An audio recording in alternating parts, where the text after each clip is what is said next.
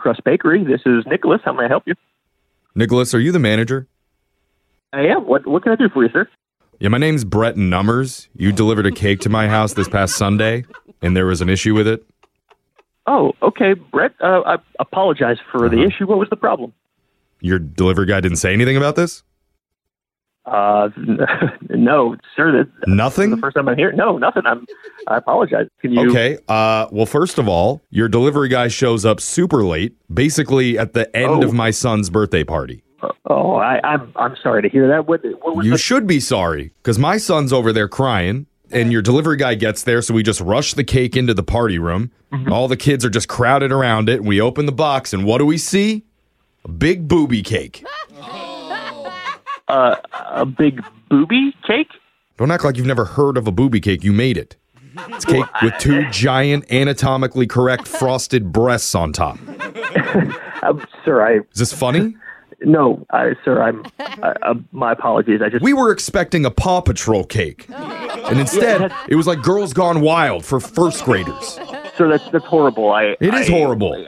This should not have happened. Well, it gets worse, because one kid points at the cake and goes, "That's my mom." What? Yeah. And I'm doing damage control, saying, no, those aren't women's boobs. Those are the Great Dome Mountains of Tokyo. And one kid goes, "Well, why are there cherries on top of both of them?" Boy, that sounds like it was an awful situation for you to be in. Yeah, it was. My head was spinning, just trying to come up with answers to shut these kids up.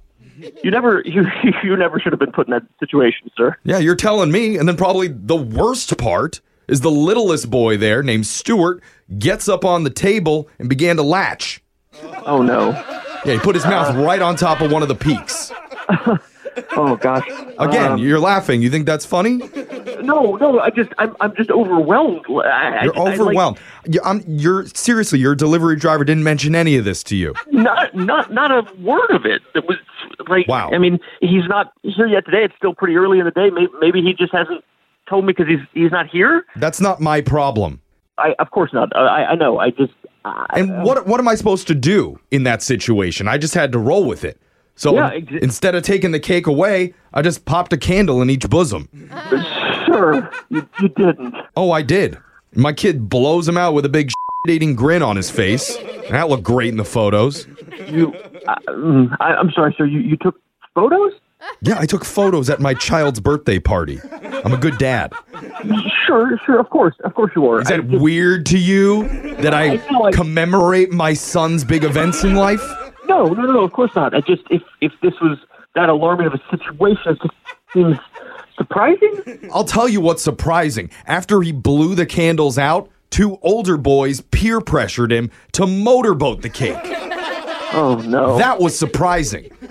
Sure, you've got to be joking. I am dead serious. They held him up by the legs, frosting going everywhere. I don't... Yeah, I don't either. I was just helpless, crying over in the corner of the room, yelling, "Stop it, leave him alone." But, my son's having the time of his life, getting right up in those cakes. Holy just right in that chocolate. Oh, boy. So, now all the parents think I'm some kind of neighborhood pervert because of your booby cake delivery. Sure, it should not have happened. This sounds like it was a terrible strain on you can drop the act. I know you did this on purpose. I just want to know why. On purpose? Sir, I swear to God, that I didn't know anything about this. I would never do that to a child. Oh, yeah, right. We do cakes for bachelor parties, but maybe the orders got switched. I'll have to go and look at the orders. Okay, that makes sense, because it did have something written on the bottom. Oh, that might help me find it. What was written on there? I'm looking at the pictures right now. It says, "This is a prank phone call from Brooke and Jeffrey in the morning." Can you explain that? What? Yeah, dude, my name's Jeff from the radio show Brooke and Jeffrey in the morning. We're doing a phone tap on you, man. Oh, God. Oh, thank God. Oh, man.